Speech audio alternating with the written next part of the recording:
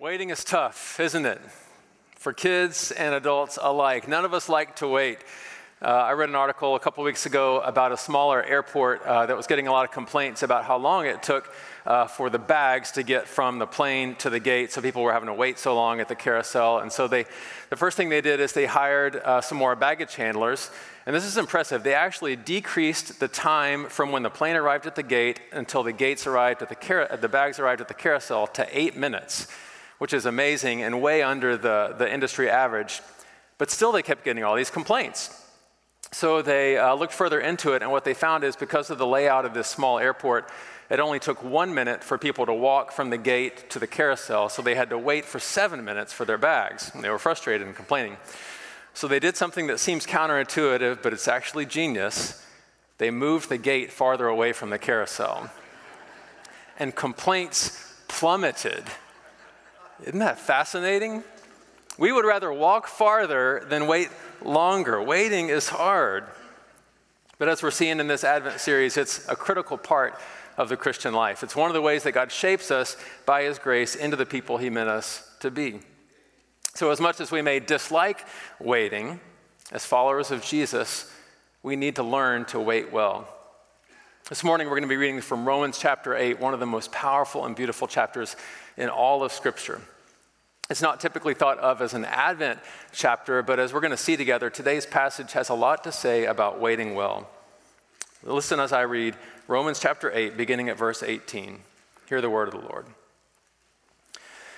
I consider that our present sufferings are not worth comparing with the glory that will be revealed in us. For the creation waits in eager expectation for the children of God to be revealed. For the creation was subjected to frustration, not by its own choice, but by the will of the one who subjected it, in hope that the creation itself will be liberated from its bondage to decay and brought into the freedom and glory of the children of God. We know that the whole creation has been groaning as in the pains of childbirth right up to the present time. Not only so, but we ourselves, who have the first fruits of the Spirit, groan inwardly as we wait eagerly for our adoption to sonship, the redemption of our bodies. For in this hope we were saved. But hope that is seen is no hope at all. Who hopes for what they already have? But if we hope for what we do not yet have, we wait for it patiently. May God bless the reading of His word. We're just a couple of weeks away from Christmas, and one of the things that means is that pretty soon a large number of us will pack our bags, load up the car, and head out on a road trip to see family. Now, if you have a child in the back seat under the age of maybe, let's say, 8 or 9 years old, and if your trip is longer than maybe an hour or so, the chances are really good that you're going to hear a certain question from the back seat at some point of the trip. You know what the question is? Hey, good job, kids. Yes. Are we there yet? Are we there yet? I saw a commercial the other day that I really loved. It's based on that question. Take a look at this commercial. Are we there yet? No. Are we there yet? No, querido. Are we there yet, Pedro? No, mija. Are we there yet, Mr. President? No. Todavía no. Repeat after me. Are we there yet? Not yet.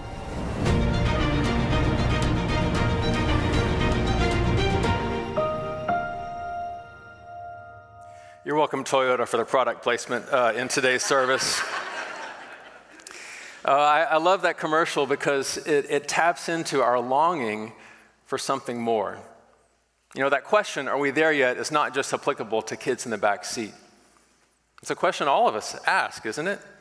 Not just how long do I have to sit here before I can get out of the car, but really the question is there more to this in life, or is this it? As Jack Nicholson asked in a movie many years ago, is this as good as it gets? Well, I think if you were to ask Paul that question, he would say, absolutely not. Absolutely not. Look at verse 18, the beginning of our passage. I consider that our present sufferings are not worth comparing with the glory that will be revealed in us. Are we there yet? Not on your life. Paul says something is coming that is so good, so amazing, so beautiful that you can't even compare it to the difficulties we're facing right now. I think this verse is really a great summary of the rest of the passage. Paul's giving us a summary statement where he's going to compare our here, present sufferings, with our there, the glory that will be revealed in us. And then he's going to talk about what do you do in the back seat while you're waiting to get there. So first I want us to look at our here. Our here is present suffering. Now, I know I probably don't need to spend too much time convincing you that our here is filled with suffering, do I? I mean, when Paul tells us that our present experience is characterized by suffering, I want to respond with a highly theological phrase I learned in middle school. It goes like this: yeah, no duh. It's a bit obvious, right? But I do want to dig into it just a little bit. And if I had to sum up this section of the message in a sentence, it would be this: creation is beautiful, but broken. Creation is beautiful but broken. When God created the heavens and earth in Genesis 1, it says he saw all that he had made, and it was very good. And we know this, right? Creation is beautiful. If you've ever been to the Rocky Mountains and seen the majestic peaks standing in stark relief against that brilliantly blue Colorado sky, if you've ever been out in the country on a dark night and been overwhelmed by the innumerable stars in the sky, if you've ever witnessed the birth of a baby and seen that miracle of new life, if you've seen the amazing love between a husband and wife, or you've seen a Michelangelo sculpture, or you've heard a Beethoven symphony, you know creation is beautiful, right? But if you've lived very long, you also know it's broken. It's broken. The world is filled with pain, with suffering, with war, with evil. You look around and you can see things are not the way they're supposed to be. Paul says it this way in verse 20. He says, "For the creation was subjected to frustration, not by its own choice, but by the will of the one who subjected it." And then in the very next verse, he says that creation is in bondage. It's in bondage to decay. What's he talking about here? Well, quick Bible history lesson. The first two chapters of the Bible, Genesis 1 and 2, tell the story about how God created the universe, including the first humans. And it was beautiful. It was perfect. There was no death, no sickness, no suffering, no war, no hatred, just Adam and Eve in the Garden of Eden enjoying the presence of God. But it didn't last long. In Genesis 3, the very next chapter, something tragic happened. Sin entered the world. Satan tempted Adam and Eve to doubt God's goodness, and they turned away from their loving Creator and toward their own selfish desires. They thought their way was better than God's way, and the result was disastrous. And ever since that moment, you and I have been repeating Adam and Eve's sin. We've been worshiping something other than God, and ever since, we as humans have been reaping the consequences of that fall as we harm one another, as we harm ourselves over and over. And that sin didn't just damage us, it actually damaged all of creation. This is fascinating. In Genesis 3, when God was talking with Adam after he and Eve sinned, he said this. He said, "Cursed is the ground," not just you, "cursed is the ground because of you. It'll produce thorns and thistles for you." And this passage, Genesis 3, is just what Paul's talking about when he says that the creation was subjected to frustration. Because of Adam and Eve's sins, creation itself was cursed. It's still beautiful, but now it's broken.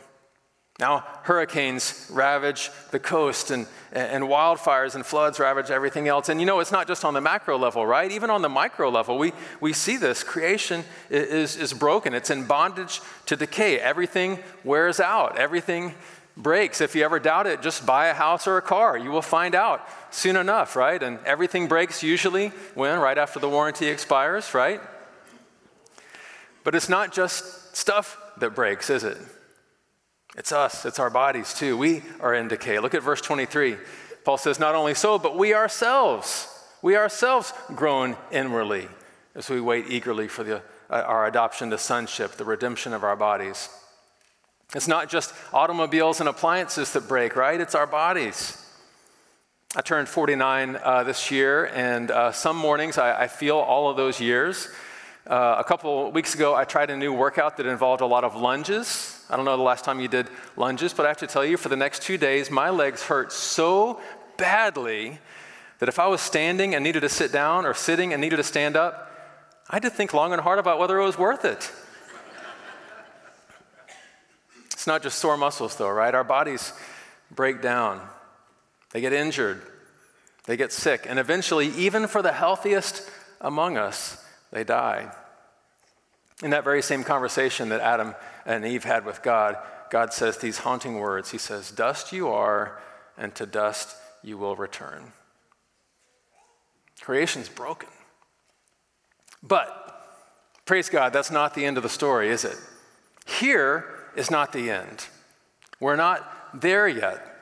Paul says this suffering that characterizes our here is not all there is. It's not pointless. Check out verse 22. This is fascinating to me. We know that the whole creation has been groaning as in the pains of childbirth right up to the present time. Now that is fascinating. You know, I've read this verse all my life, and I've just thought, well, he's just looking for an image of something painful, and he picks childbirth. But I think it's more intentional than that, because creation isn't groaning like someone dying. Creation is groaning like someone giving birth. It's a big difference, isn't there? Now, I've never personally given birth, but I do have 2 kids, and I was there when it happened. I watched the whole thing, and it seemed like it was at least a little bit painful for Joanna. It wasn't a walk in the park for me either, by the way. There weren't enough chairs in the room, and I had to stand up for like 2 hours straight. I mean, my feet hurt. It's hard. Giving birth is painful, but it leads somewhere, doesn't it? Labor pains are not pointless. Listen, labor pains are the necessary prelude to the miracle of new life. And Paul says, in the same way, our present suffering is the necessary prelude to a glorious future. Our here may be present suffering, but our there is future glory. Our there is future glory. Remember, that's what he said at the beginning. We said verse 18 was the summary. He said our present sufferings are not worth comparing with the glory that will be revealed in us. In other words, when Christ returns as king, the glory and beauty that we experience will make the suffering we experience now pale in comparison. If I could sum this section up in a sentence, it would be this: creation is broken, but the future is bright. For those of us who have put our trust in Jesus, for those of us who have been adopted into God's family by his grace, our future is bright, friends. Our there, what we will experience when Christ returns as king, is future glory. Let's break that down. Future glory sounds a little abstract, but let's talk about what exactly does that mean. Start with verse 19. Paul says, "For the creation waits in eager expectation for the children of God to be revealed." Paul says this there that creation is waiting for is for the children of God to be revealed. What that means is that when Jesus returns, our transformation will be complete. Those who have received Christ's grace will be revealed in their final glorious state. One of our church's core values is under construction. The idea is that by the power of the Holy Spirit, God is at work in us. We're being transformed into the image of Jesus. God's doing a construction project on our hearts that makes us more like him. Now, sometimes the progress is slow. Sometimes it feels like the way they're working on Beltline over here in South Coppell. It feels like it's going to last forever. You ever get frustrated with yourself, wishing you were more mature than you were? Maybe that's just me. Man, I consistently get discouraged and frustrated. But listen, this project, this renovation project, will not last forever. One day it will be finished. He who began a good work in you will be faithful to carry it on to completion in the day of Christ Jesus. Think about this for a minute. One day you will be completely freed from sinning. One day your sinful nature will be eradicated. Isn't that an amazing thought? An amazing thought. One day, by God's grace, you will be a perfect reflection of the character of Jesus Christ. Man, I cannot wait for that day. And when this happens, it's not just going to impact us, it's going to impact all of creation. Look at verse 21. Paul says, the creation itself will be liberated from its bondage to decay and brought into the freedom and glory of the children of God. When Christ returns, we won't be the only ones who are transformed. Creation itself will be set free from this seemingly endless slavery to death and decay, and it's going to be restored to that original beauty and glory that we talked about from Eden, and it will last forever. Did you know that the Bible teaches that when Christ returns, the earth will be recreated? You know, sometimes we have this image in our mind that we're just going to be spending all of eternity floating around in the clouds. But friends, that's Hollywood. That's not Scripture. The Bible teaches consistently, especially in Isaiah, 2 Peter, and Revelation, that when Christ returns, we have a new heaven and a new earth to look forward to. Now, I don't know exactly what it's going to look like, but I got to tell you, when I read Revelation 21 and 22, this description of the new heaven and the new earth, man, my heart begins to race. It's so beautiful. Larry's preaching on that next week, so I don't want to steal his thunder, but I just want to tell you, this new creation is going to be beautiful beyond our wildest imaginations. Larry told me before the service that he promised in next week's sermon to answer all your questions about the new creation, including if there are mosquitoes there. So don't miss it. He promised. When Christ returns, he's going to complete the renovation of our character. He's going to restore creation to its original beauty. And then look what Paul says next in verse 23. He says, not only so, but we ourselves groan inwardly as we wait eagerly for our adoption to sonship, the redemption of our bodies. That phrase, adoption to sonship, by the way, kind of a unique phrase. It means that we'll receive our full rights as sons and daughters of God. And one of those rights, he says, is the redemption of our bodies. This future glory won't just impact our character. It won't just impact creation. It'll actually transform our physical, material bodies as well. We talked a moment ago about how our bodies are beautiful but broken, how they break down and decay. But friends, praise God, that's a temporary situation. God isn't just going to save our souls. He's going to redeem our bodies. I love how Charles Spurgeon puts this. He says, God will one day change our bodies and make them fit for our souls. Isn't that beautiful? Isn't that beautiful? When Christ returns, not only will our character internally reflect Jesus, our physical bodies will as well. The Bible tells us that he will transform our lowly bodies to be like Jesus's glorious body. We're going to have bodies like Jesus had after his resurrection, bodies that don't break down or wear out, bodies that don't get cancer or COVID, bodies that don't need eyeglasses or knee replacements. Friends, for those who are in Christ Jesus, our future is bright. It's bright. God is reversing the curse of Genesis 3 and making everything new. Making everything new. Our here may be present suffering, but our there is future glory. Now, in just a minute, we're going to talk about what we're supposed to do between here and there. But first, I want to point out one more thing about our future glory that I think is so fascinating. Look back at verse 19 again for a minute. It says, for the creation waits in eager expectation. And you would think that he would say, for God to fix everything, wouldn't you? Or you would think it would say, for God is waiting and for creation waits in eager expectation for Christ to return. But instead he says, it waits for the children of God to be revealed. And then a couple verses down, it says, the creation itself will be liberated from its bondage to decay and brought into the freedom and glory. And again, you would think it would say of God, but it doesn't. It says of the children of God. It's interesting, right? What's going on here? Well, what Paul is saying is that as God's children, we get to play a part in what God is planning to do in the new creation. And in fact, he tells us that was the plan all along. From the very beginning, God's plan was for humankind to reflect his good and glorious rule to creation.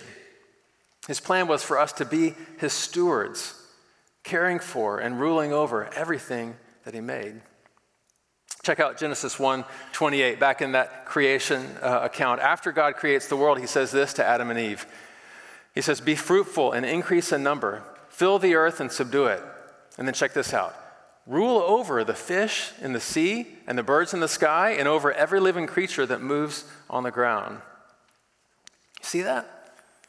God's initial plan for us was to care for and steward his good creation, to rule over it as a reflection of his self-giving love. But when the fall happened in Genesis 3, we defaulted on that calling, and we failed to live up to the vocation that God gave us. And because of it, the ground was cursed. And unfortunately, as you know, that wasn't a one-time failure, was it? Instead of stewarding creation, far too often we as humans have exploited it. Instead of being grateful for and caring for God's good creation, we've so often harmed it because of our self-centeredness. But praise God, by his grace, that's not the end of the story. His good plan is to restore and renew creation and to redeem our bodies, and also to restore us to that original vocation that he had in mind for us, where together with Jesus, we rule and love over God's good creation. This is amazing to me. Revelation 5 paints a picture of what you and I, those of us who are in Christ, will be doing throughout eternity. And it says, you have made them, that's the believers in Christ, you have made them to be a kingdom and priests to serve our God. And look at it. They will reign on the earth. And that's why Paul says that creation can't wait for the children of God to be revealed. Creation is waiting for us to do what God created us to do. As theologian N.T. Wright puts it, the creation is waiting for the freedom it will enjoy when God gives to his children that glory, that wise rule and stewardship that was always intended for those who bear God's glorious image. Friends, what a beautiful and glorious future we have ahead of us. When Jesus returns as King, we will be like him in our character. We will be like him in our bodies that he has redeemed. He will renew creation, and we will reign with him forever. Friends, what a glorious future we share. As good as that is, though, as amazing as it is to think about it, it still leaves a question, doesn't it? And the question is, what do we do in the meantime? I mean, there sounds pretty awesome, but I'm not there yet. I'm here, right? And here is hard. Here is hard. Well, in the time that remains, I want to talk about the time between here and there. And when I think about this in-between time, it reminds me of an old song. I want to play a clip of it for you. Here I am, stuck in the middle with you. Yes, I'm stuck in the middle with you. Joanna made me promise not to dance. I'm sorry. You remember this song, right? Stuck in the middle? I think that's a pretty good description of where we find ourselves between here and there. We feel stuck, don't we? Between Jesus' incarnation and his return. Because on the one hand, we've already been rescued, right? We've already been forgiven. But here Paul is talking about something that hasn't happened yet. And even in the same chapter, verse 8, look at this. In verse 15, he says, the Spirit you received brought about your adoption to sonship. That's past tense, right? But then look in our passage, he says, we ourselves who have the first fruits of the Spirit groan inwardly as we wait eagerly for our adoption to sonship. Future tense. So which is it, right? Have we already been adopted into God's family, or are we still waiting to be adopted into God's family? And the answer is both.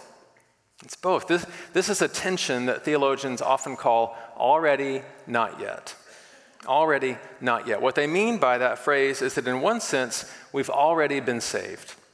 We've already been adopted into God's family. We've already received his Spirit. We've already been given, as Ephesians says, every spiritual blessing in Christ. In one sense, the kingdom has already come. But in another sense, we're still waiting to experience all those things in their fullness, aren't we? We're still waiting for God to complete that good work that he began. We're still waiting for him to finish the transformation of our character. We're still waiting for him to release us from our bondage to decay, and creation is waiting.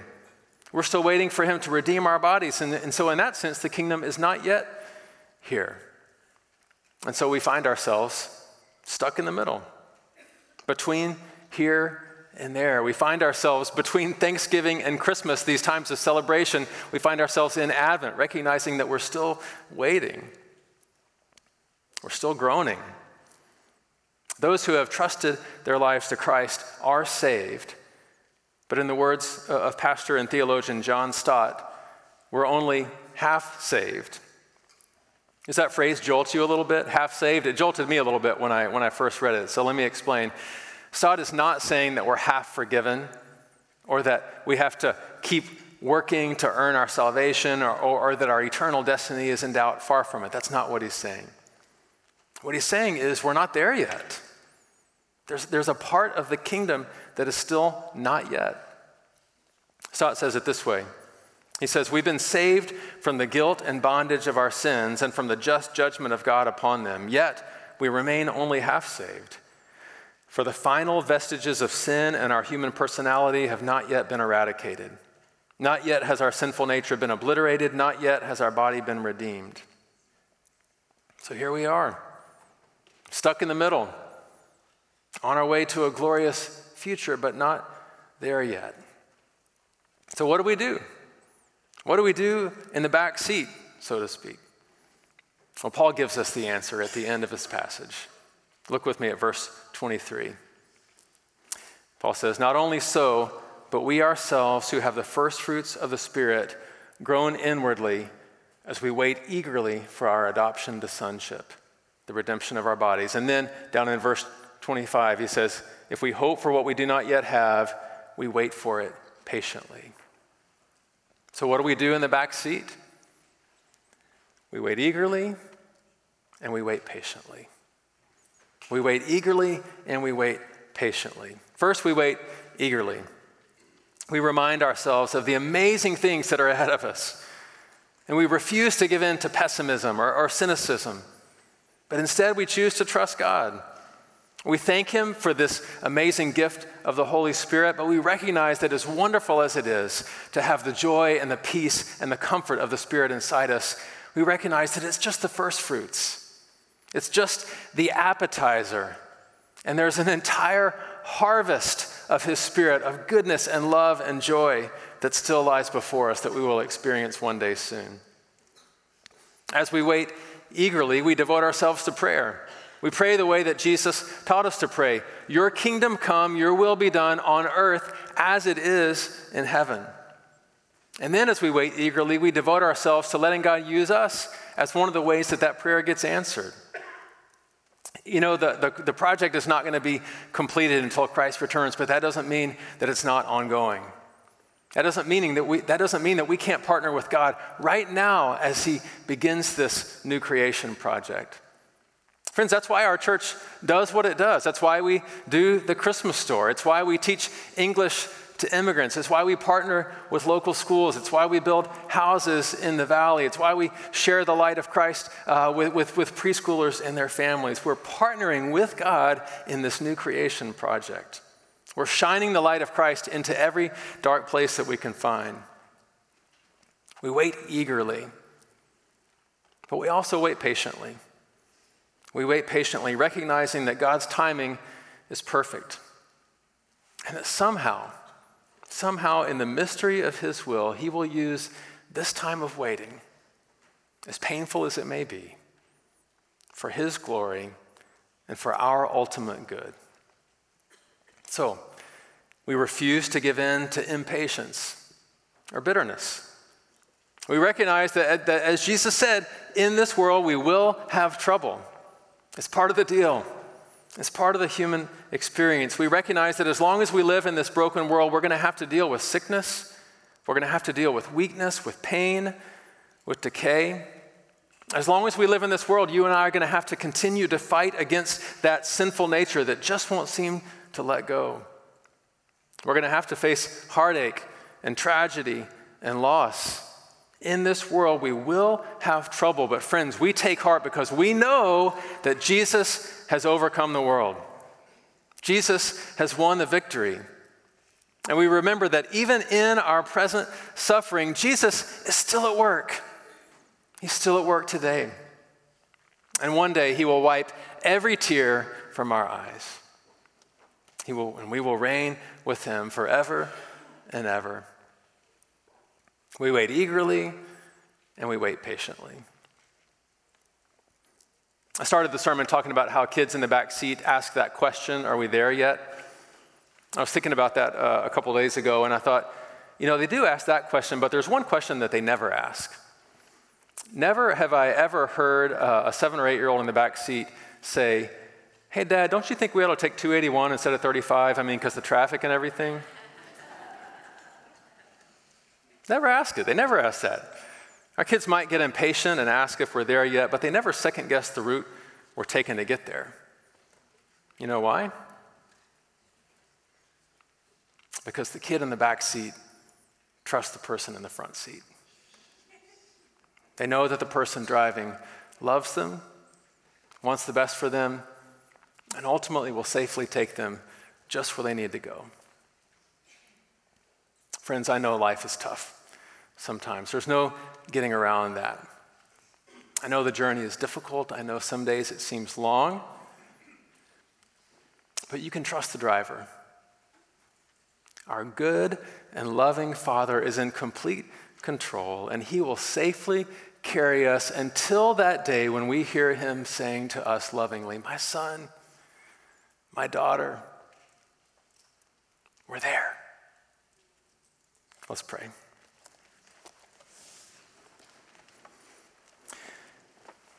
Heavenly Father, we just want to confess that life is tough. Life is so hard sometimes, and sometimes we just want to ask, are we there yet? Thank you so much for the promise of this scripture that there's more to come. That despite the challenges that we face today, when we are with you face to face, when we are with Jesus, when he returns as King, we're going to say, you know what? That suffering we had, it's not even worth comparing. Not even worth comparing with the glory that we're experiencing now. We thank you for your grace and for the opportunity to begin even now as we wait eagerly and as we wait patiently, to begin even now in being a part of what you're doing in us and through us to the world. In Christ's name we pray. Amen.